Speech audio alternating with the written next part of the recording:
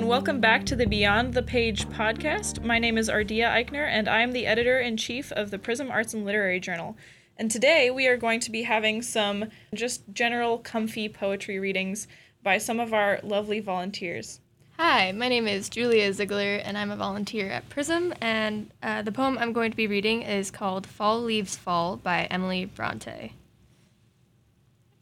Fall leaves fall, die flowers away, lengthen night and shorten day. Every leaf speaks bliss to me, fluttering from the autumn tree. I shall smile when wreaths of snow blossom where the rose should grow. I shall sing when night's decay ushers in a drearier day.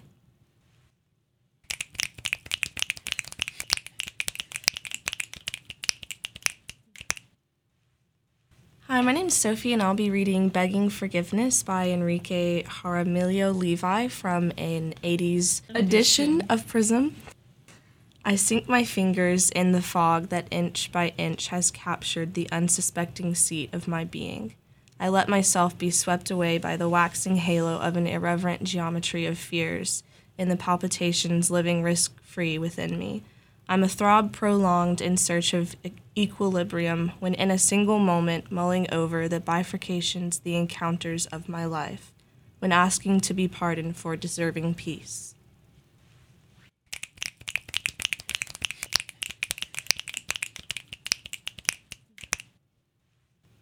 Hi, my name is Lisa, and I'll be reading When Giving is All We Have by Alberto Rios.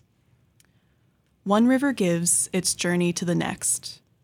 We give because someone gave to us. We give because nobody gave to us.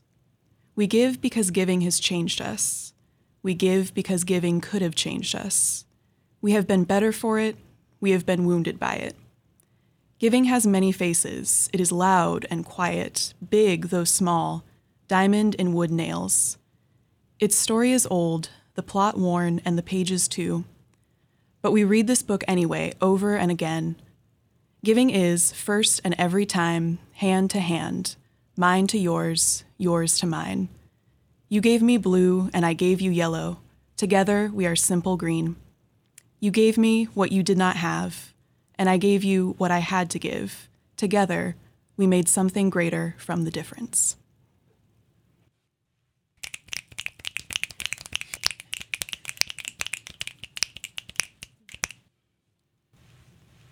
Hi, my name is Erin, and I'll be reading my own poem entitled Anxiety. Tonight, I'm going to bed early after spending 20 minutes folding and refolding my clothes. All the socks have to have a pair. If one is missing, the back of my neck will itch until tomorrow morning.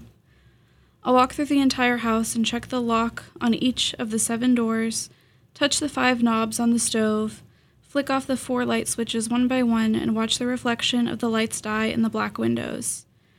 I'll lock and relock my bedroom door, get into my large empty bed, and feel the thoughts swirl through my mind, going faster and faster until they're a smooth blend, and I can finally sink into sleep. Tomorrow night, I'll stay up late after 10 minutes of racing down rainy highways, the pairs of headlights flying by me and melting into the night. When I arrive at his blue apartment, I'll leave my stuff piled on the floor like dishes in the sink. I'll smile and only check the locks once.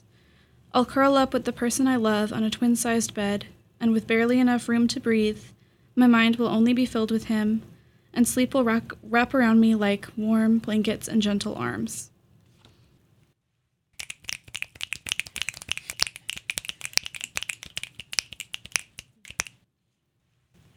Hi, I'm Bailey Griffiths, and I'm going to be reading Love Bits by Seth Poklemba. As I handed him his receipt, I noted the boy tagging behind him had a matching bit of love on his neck, and I began to feel less lonely that day.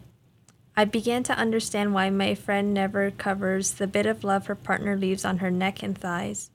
I forgot how resistant and powerful this love is. I forgot that it no longer has to hide. The love on his neck was barely visible, not hesitant, but careful, like trying something new. It was sweet, it was small, and it was so very whole.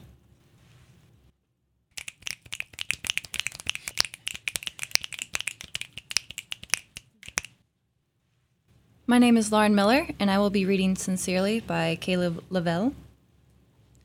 When your eyes blink, they're like phases of the moon.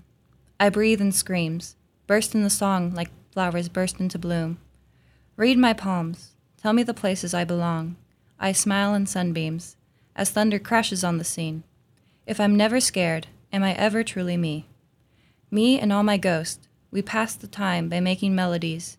We don't understand all the stakes or all the plans, and it weighs heavy in our hands, in one sad and soggy centerpiece.